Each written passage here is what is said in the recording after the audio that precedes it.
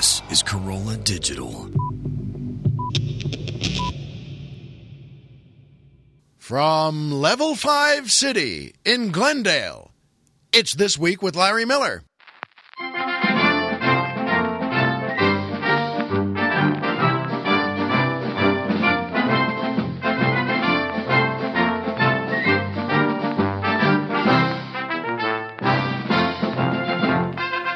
Good evening, Mr. and Mrs. America, and everyone who loves good movies.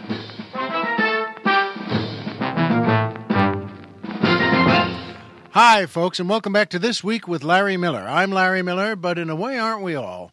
And, you know, it's a beautiful day today, though very hot, very muggy, and I feel up in spirit, and I don't think it has anything to do with the 2 free cans of iced tea, or the 1 free can of Coke, or the 1 free can of pocket mix. What would you call that? Sort of a trail mix.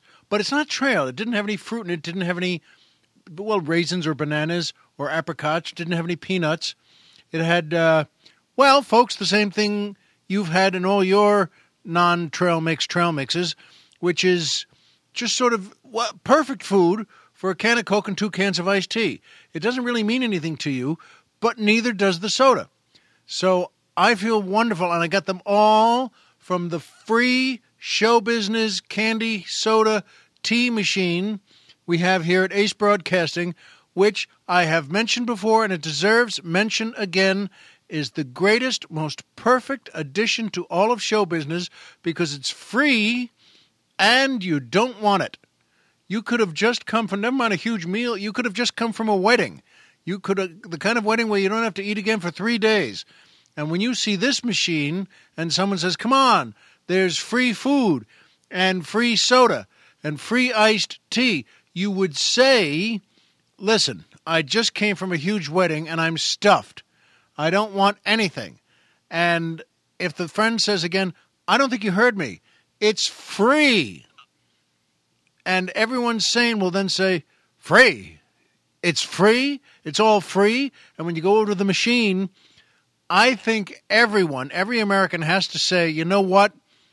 As long as it's free, I'm hungry. And that's the way I feel now.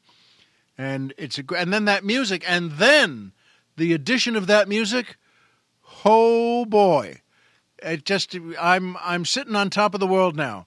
And of course, that's the Chris Godwin Orchestra and the Joyce Garman Chavez Dancers, featuring boy tenor Gary Mitchell, asking the musical question, who is Loosey Goosey and why is her work always so slipshod?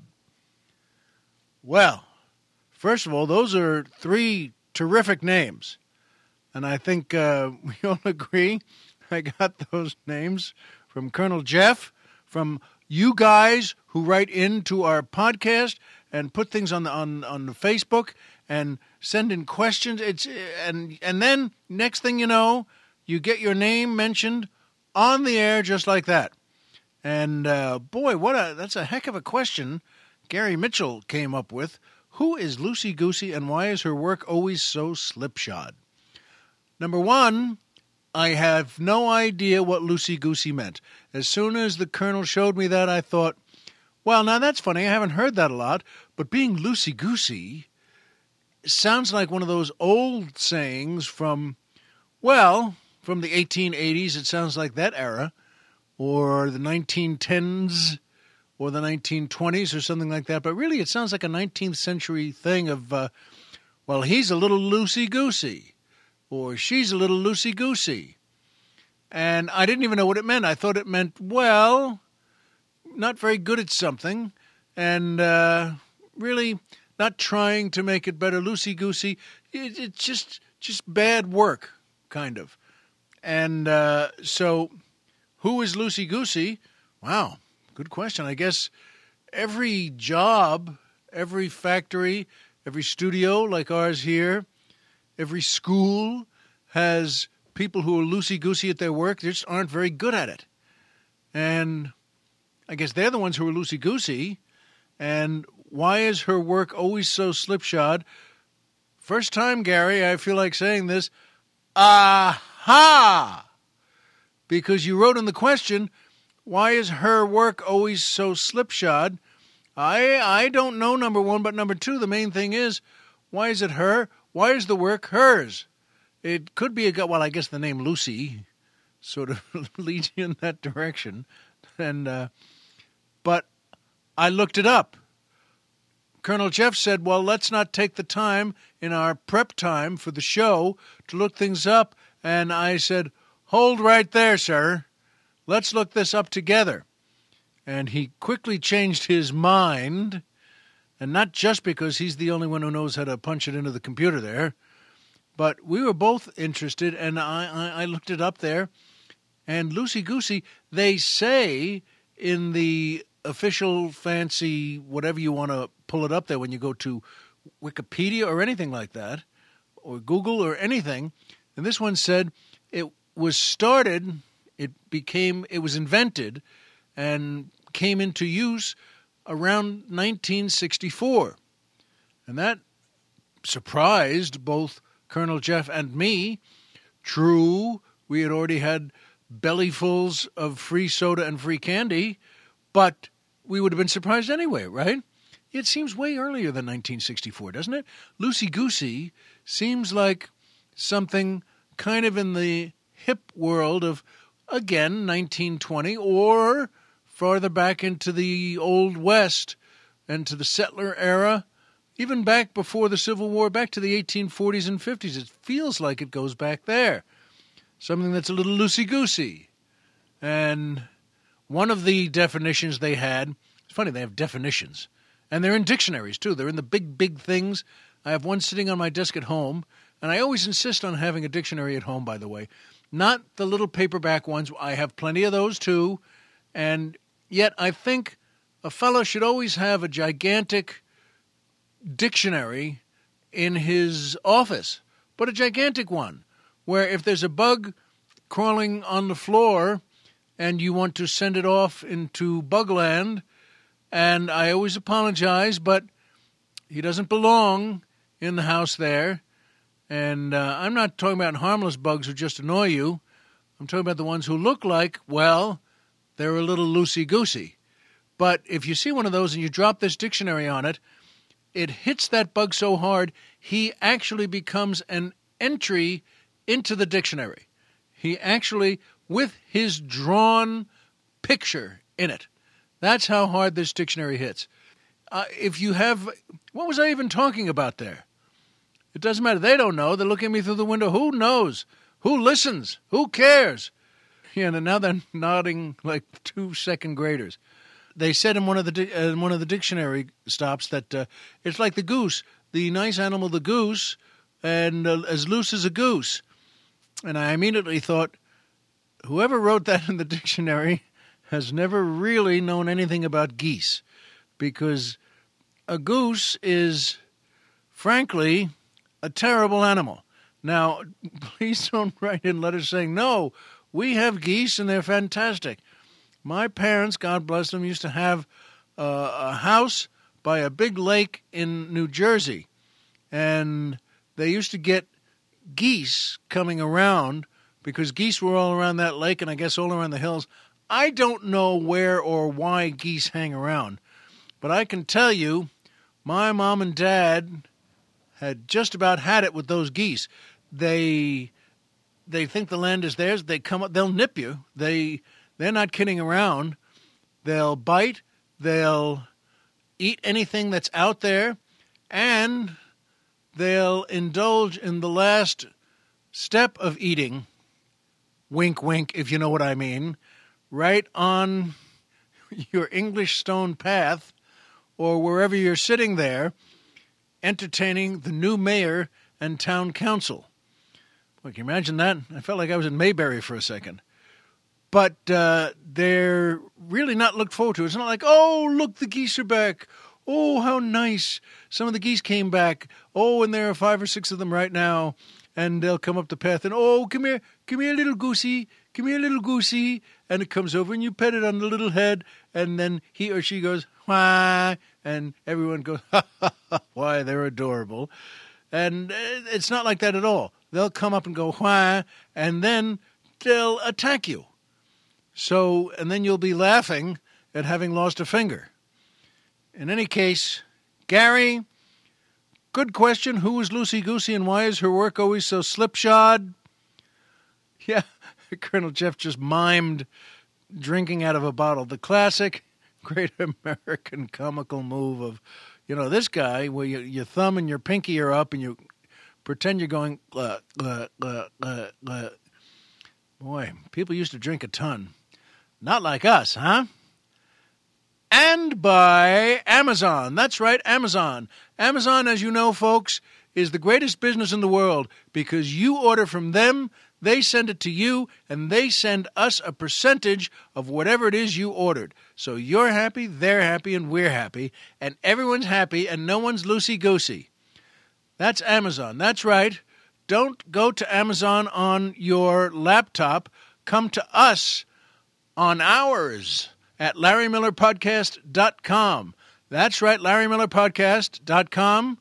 Who's on the mountain? Tom Mix. And at LarryMillerPodcast.com, we have a banner that says Amazon. You click our banner, we take you there. Click our banner, go take a nap, and get ready to go to Amazon. And by PayPal. That's right, PayPal. Still the most fun name to say, PayPal. And what we suggest is, what you do is you go to your favorite bar and stop in around 2 or 3 in the afternoon and say, by the way, what does a drink cost here? And when the bartender tells you the price of a drink, multiply that by 3 and send it to us here at the show. And that would be 1 drink for Colonel Jeff, 1 drink for Dr. Chris, and 1 drink for me. And that will stand in all of our memories forever, because it will be the only time that Colonel Jeff, Dr. Chris, or I have had just 1 drink. And thank you for helping. And now, my favorite section of the show, the joke of the week. That's right, the joke of the week.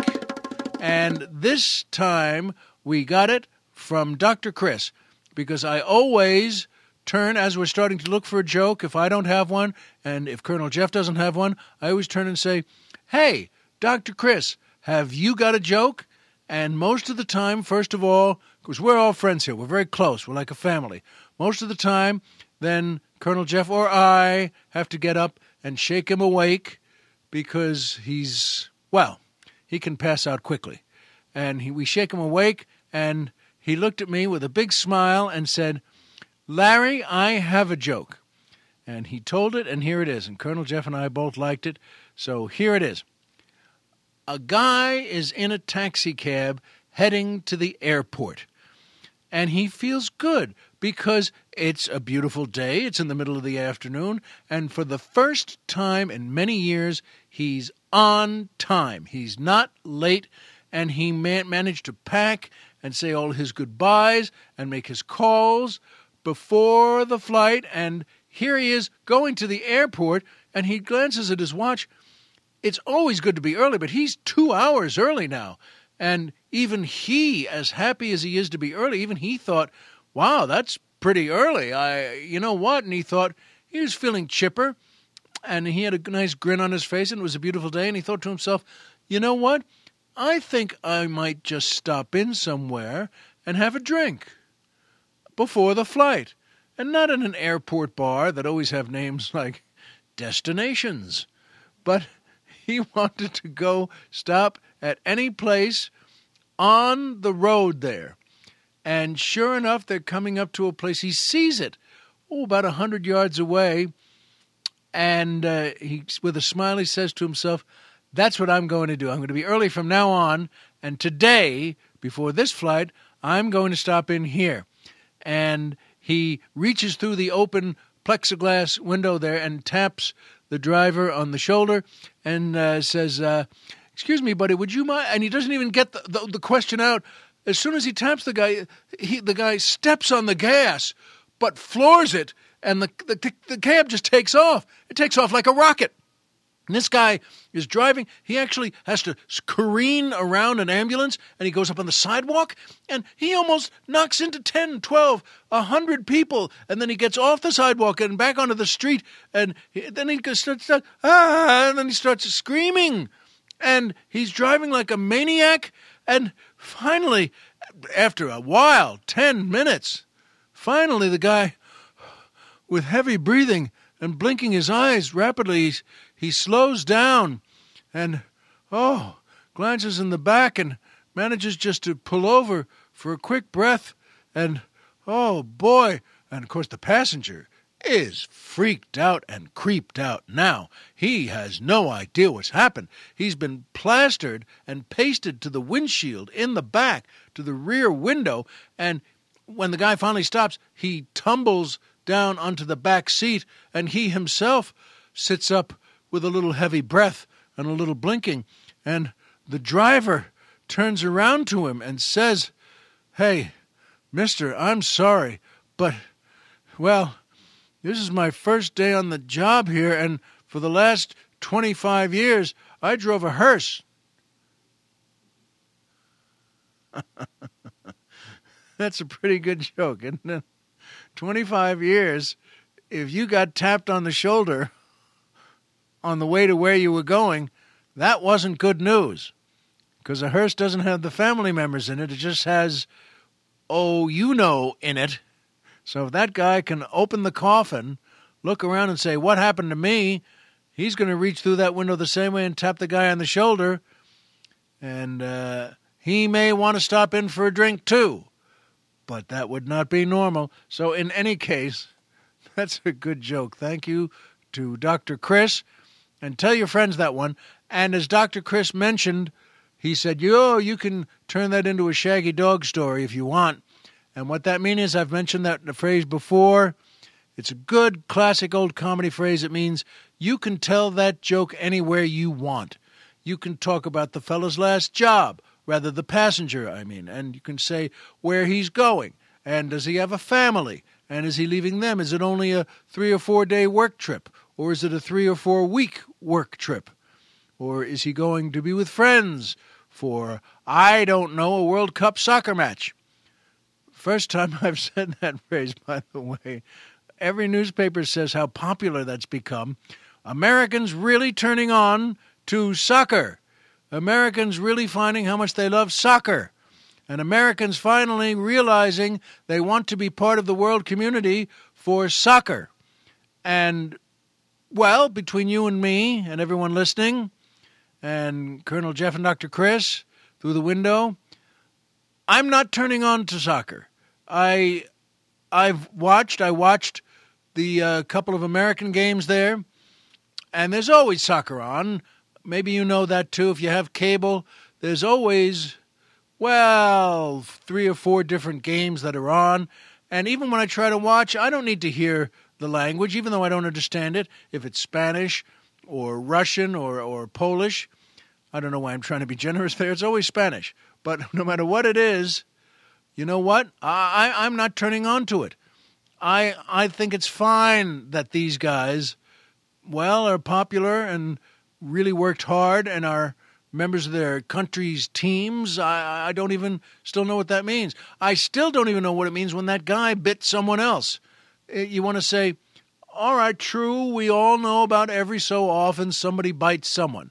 Every so often, it's not hard to see why someone goes a little loopy and bites someone. Mike Tyson, of course, comes to mind, and I respect him a lot. I dig him. I think he's an interesting cat, and I like him. And he was at Holyfield? He was fighting, and not suddenly, they're in a clinch. And he decides the best way out of it is to, bite part of Evander's ear off. That may be correct. I don't know, but it didn't stun me. I thought, holy mackerel, and I think everyone left it sort of at holy mackerel. But in soccer, there's not a ton happening in the game anyway. There's not a lot of goals being scored. There's not a lot of anything. There's not a lot of, there's not a lot of penalties. There's not a lot of yellow cards or red cards. I think the red one is where you get thrown out. But this guy still, and it's not the first time he's bitten someone either. And so what he says he must be a heck of a first date, by the way, this guy. You have any crazy habits? Well, there's just one, and it's our first date, and I'm a little embarrassed to tell you. Oh, go ahead. I've heard everything. Well, no, you haven't. So in any case, if she says, you know what, just surprise me with it sometime. Okay, fair enough. Well, that'll be quite a surprise. So in any case, Gary, I'm feeling loose as a goose, and I hope you are too. And that brings us, after telling that joke, to our Poetry Corner. A wonderful time, and I love it very much. And the Poetry Corner is a chance again, like spreading a good joke, like telling a good joke. It moves us all and brings us all together. And today, though, there's a Poetry Corner, and I think we're going to like this. It's by Claude McKay. And Claude McKay was he was a 20th century man, and he wrote a poem called If We Must Die by Claude McKay, and here it is. If we must die, let it not be like hogs, hunted and penned in an inglorious spot while round us bark the mad and hungry dogs, making their mock at our accursed lot. If we must die, let us nobly die, so that our precious blood may not be shed in vain. Then even the monsters we defy shall be constrained to honor us, though dead. O kinsmen, we must meet the common foe. Though far outnumbered, let us show us brave, and for the 1,000 blows deal one death blow. What though before us lies the open grave? Like men we'll face the murderous, cowardly pack, pressed to the wall, dying but fighting back. And the colonel and I and the doctor thought that was a lovely poem and a lovely, interesting, fierce sense of, well, as Dylan Thomas said famously, do not go gentle into that good night. Do not go gentle. And as Claude McKay has said, what a good couple of last lines in a stanza. Like men will face the murderous, cowardly pack, pressed to the wall, dying but fighting back. You know what? That's a nice sentiment. It's a nice way to look at it. Of course, another way to look at it is to say, well, now, I'm prepared to be fierce in my death here, but here's another thought. Here's a way to go. Supposing you just put down that giant spear. How about that? And we can go, not together if you don't want, but we can go get something to eat and then just drive home and take a nap. I think I'm just offering, I think that could be better than you killing me right now. I have to take my hat off to Claude McKay and say, God bless you. That was great. Good thinking. Good work. Well done. And there's a point to that, though. There's a point to looking for something. When we looked for a poem, I said to the colonel, you know what? Is it possible we can find something that has to do with death and passing on and going to the next land? And is there something that has to do with that? And, well, there's a reason why. Because it blends into our magic movie moment, which is about Eli Wallach.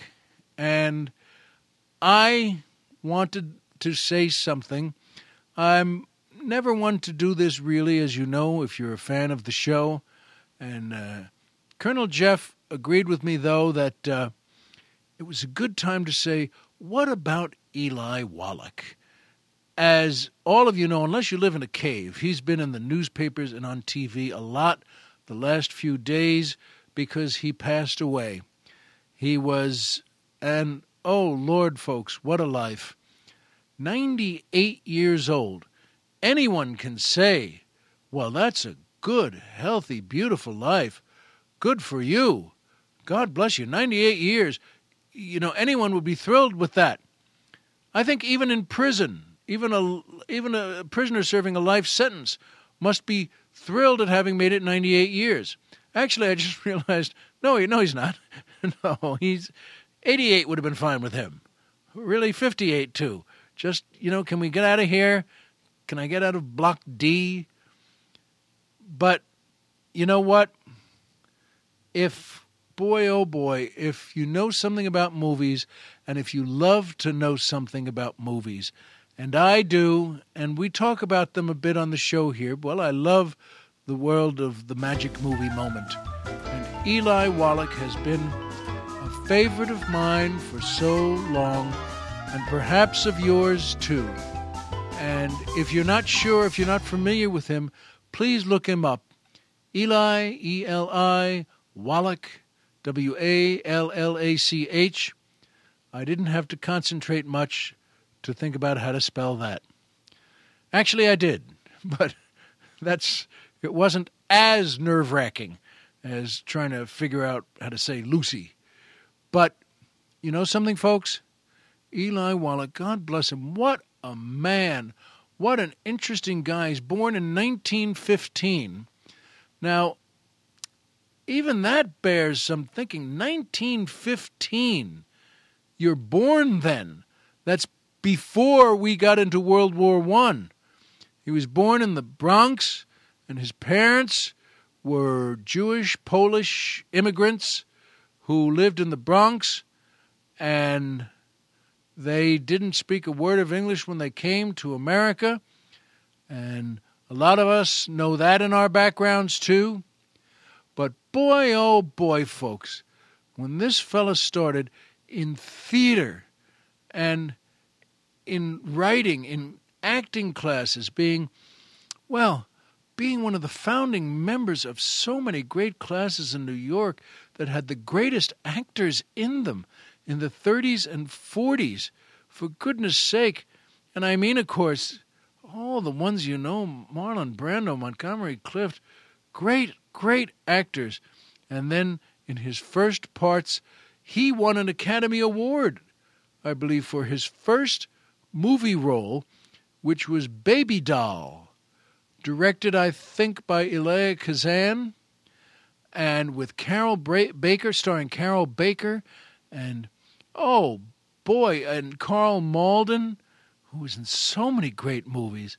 And, whew, boy, a terrific movie. And Eli Wallach came through as a kind of a bad guy and trying to steal Carl Malden's wife, who was Carol Baker, and trying to seduce her and take her to bed. I'll stop there. But boy, he was great in everything he did. So many movies, over 100 movies, so many Broadway shows again and again. He was in virtually everything Tennessee Williams wrote for Broadway. And what a successful star on Broadway, nominated for so many Tonys. And he met his wife in his first Broadway play, and his wife was the great Anne Jackson. And, pardon me, I hope she's still well. I think she is. But holy mackerel, folks. The Good, the Bad, and the Ugly, The Magnificent Seven, How the West Was Won, The Misfits. There are so many. But I love each one of those. And when they come on, there are certain movies we all see when they come on because we feel a little bit like a prisoner. Oh, I have to see it. When Scarface comes on, with Al Pacino, and what a great cast, and Michelle Pfeiffer. Oh, Lord, what a good movie. But when that comes on, I have to watch it. And I used to feel that way about The Godfather and Godfather 2. And then I got to a point where I felt that way about Godfather 3. So, I was getting nuts. But the point is, for Eli Wallach, anytime some of those movies come on, whether they're in the middle or just starting, I always watch always watch them. And The Misfits, what a great movie. Folks, I'll tell you, there is no one more interesting than Eli Wallach, 98 years old, and the movie I wanted to talk about with the magic moment in it is The Good, the Bad, and the Ugly. It's Sergio Leone directed it, and it's Clint Eastwood's first big movie after being a TV star, and he left the series Rawhide, and he was starting to really just the barest start, his first time in a movie after that would lead to so much great work, and still. And, well, of course, Clint Eastwood and Eli Wallach and the great Lee Van Cleef, who was in so many wonderful, they used to call them spaghetti westerns. That meant westerns, American westerns, shot in Italy, and this was from the late 40s through the 50s, and especially, though, in the 60s. A lot of these movies, and Clint Eastwood made so many of them, and they were great. They're fun. And it's also kind of fun because you realize a lot of the actors on the side playing the other parts, the middle and the lower level parts, and just they have a line or two, or they're just townspeople. But when you look at them, you realize, gee, he doesn't look like he's from Deadwood, frankly. He kind of looks like what he is. He looks Italian because they were Italian. That is to say, they were from Italy. And when you look at their faces, you realize, yeah, it's not exactly a kind of a William Shatner face. It's not exactly, that sort of look. And that's fun in the movies, too. It's a fun part of it. And a magic movie moment in it that's perfect for Eli Wallach. He did so much. He played, in that movie, The Good, the Bad, and the Ugly, he plays Tuco, the Mexican bandit, who is partnered with Lee, well, ultimately with all three of them, but really he's Clint Eastwood's partner. And then they have a breakup, and then they find each other again. It's a well-told, wonderful story. But when Eli Wallach is on his own, and he's in a town that's almost destroyed, it's the middle of the Civil War, and one end of the town is the Confederate Army, and one end is the Union Army, and it's being blown up, and people are killing each other left and right, and he finds an isolated, empty hotel that's all run down and broken down, and parts of the walls are falling in, and there's a big bathtub on the third floor, the top floor. God only knows when the last time he had a bath. If you've seen this movie, you know it, and that's a compliment to the character in a way. But he says, I'm going to have a bath. And he's such a tough guy, and he's all alone now. And he's away from Clint Eastwood, and he gets in that tub, and he can finally relax after how many decades of being the biggest, worst tough guy. And as he's sitting in the tub, just as he's had his first relaxing breath, in comes to the bathroom there, a guy with his guns drawn, and he's really mad, and he looks at Wallach as Tuco sitting in the tub there, and he says to him, I've been looking for you for a long time, Tuco, and I've planned to kill you because you did this to me, and you did that, and I knew so-and-so, and I knew that I would catch you eventually, and I didn't care how long it took, because when I caught up to you, I knew I could smile and look you in the eye. And as he's saying this, suddenly Wallach, as Tuco, just takes a hand out of the tub with a gun in it and blows his head off. And it's a quick shot. Bam! He just blows his head off. And as the guy falls, then Wallach says to him, and I think a classic moment, Wallach says to him, if you have to shoot, shoot. Don't talk.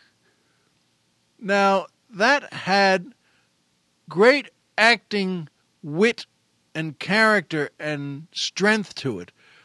But it's also a sentiment, a kind of a line.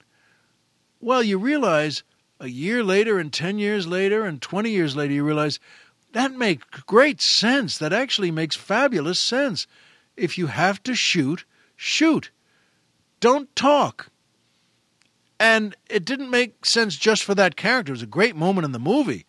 But I've thought of that since. Wow, I guess that's true. Yeah, he's saying, There's no comeuppance. You don't need someone to suddenly realize how bad he's been. You don't need someone to beg for his life. You don't need someone to say, I see what you mean, I was wrong. Oh, don't kill me, don't kill me. You don't need any of that. If you do, you're a fool. If you have to shoot, shoot. Don't talk. That's a magic movie moment for me.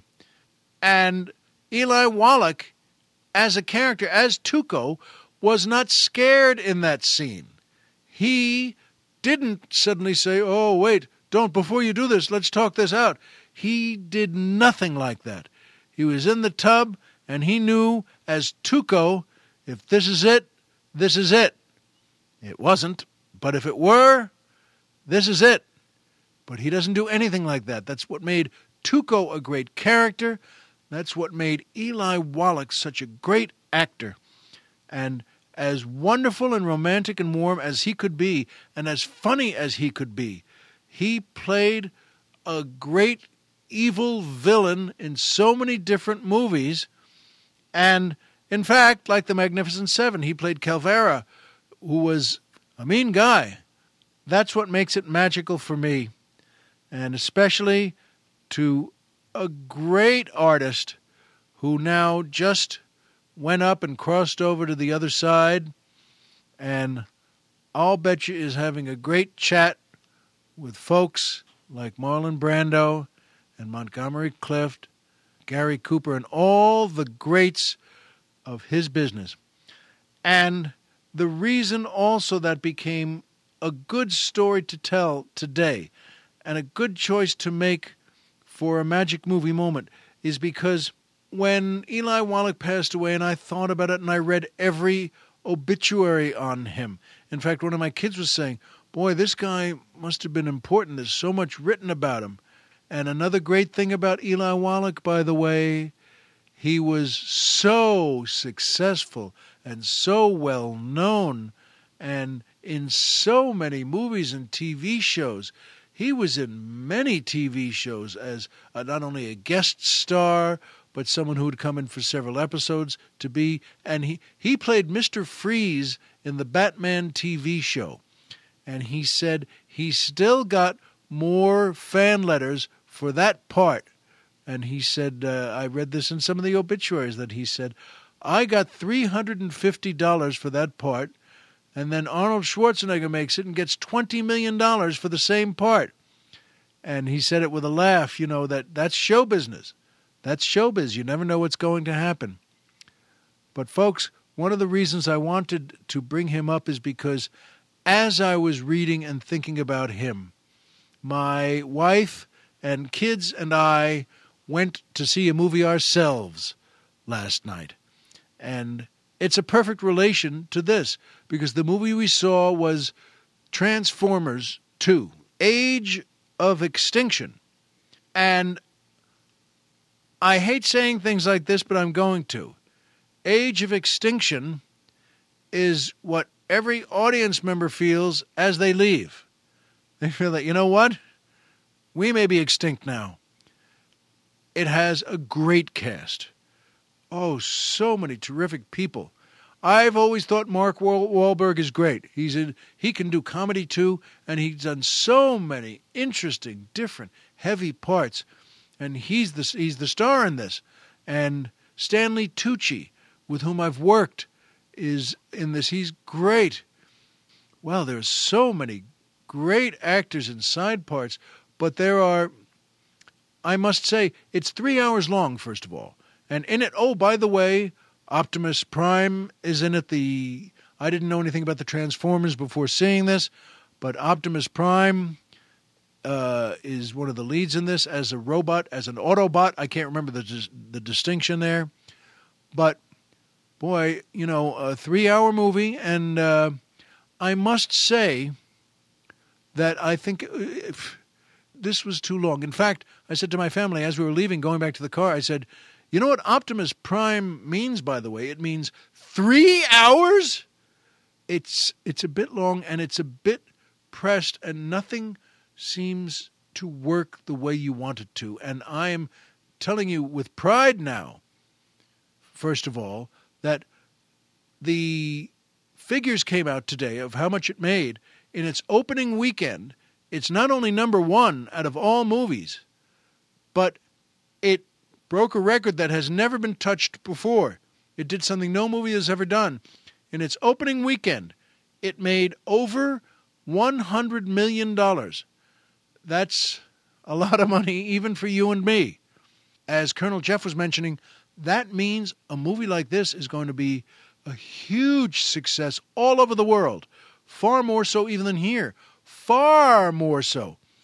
I'm glad for them. I'm proud for them. I really am. That's no baloney. And before this was made, if I were offered a part in it, I would have taken it in a second.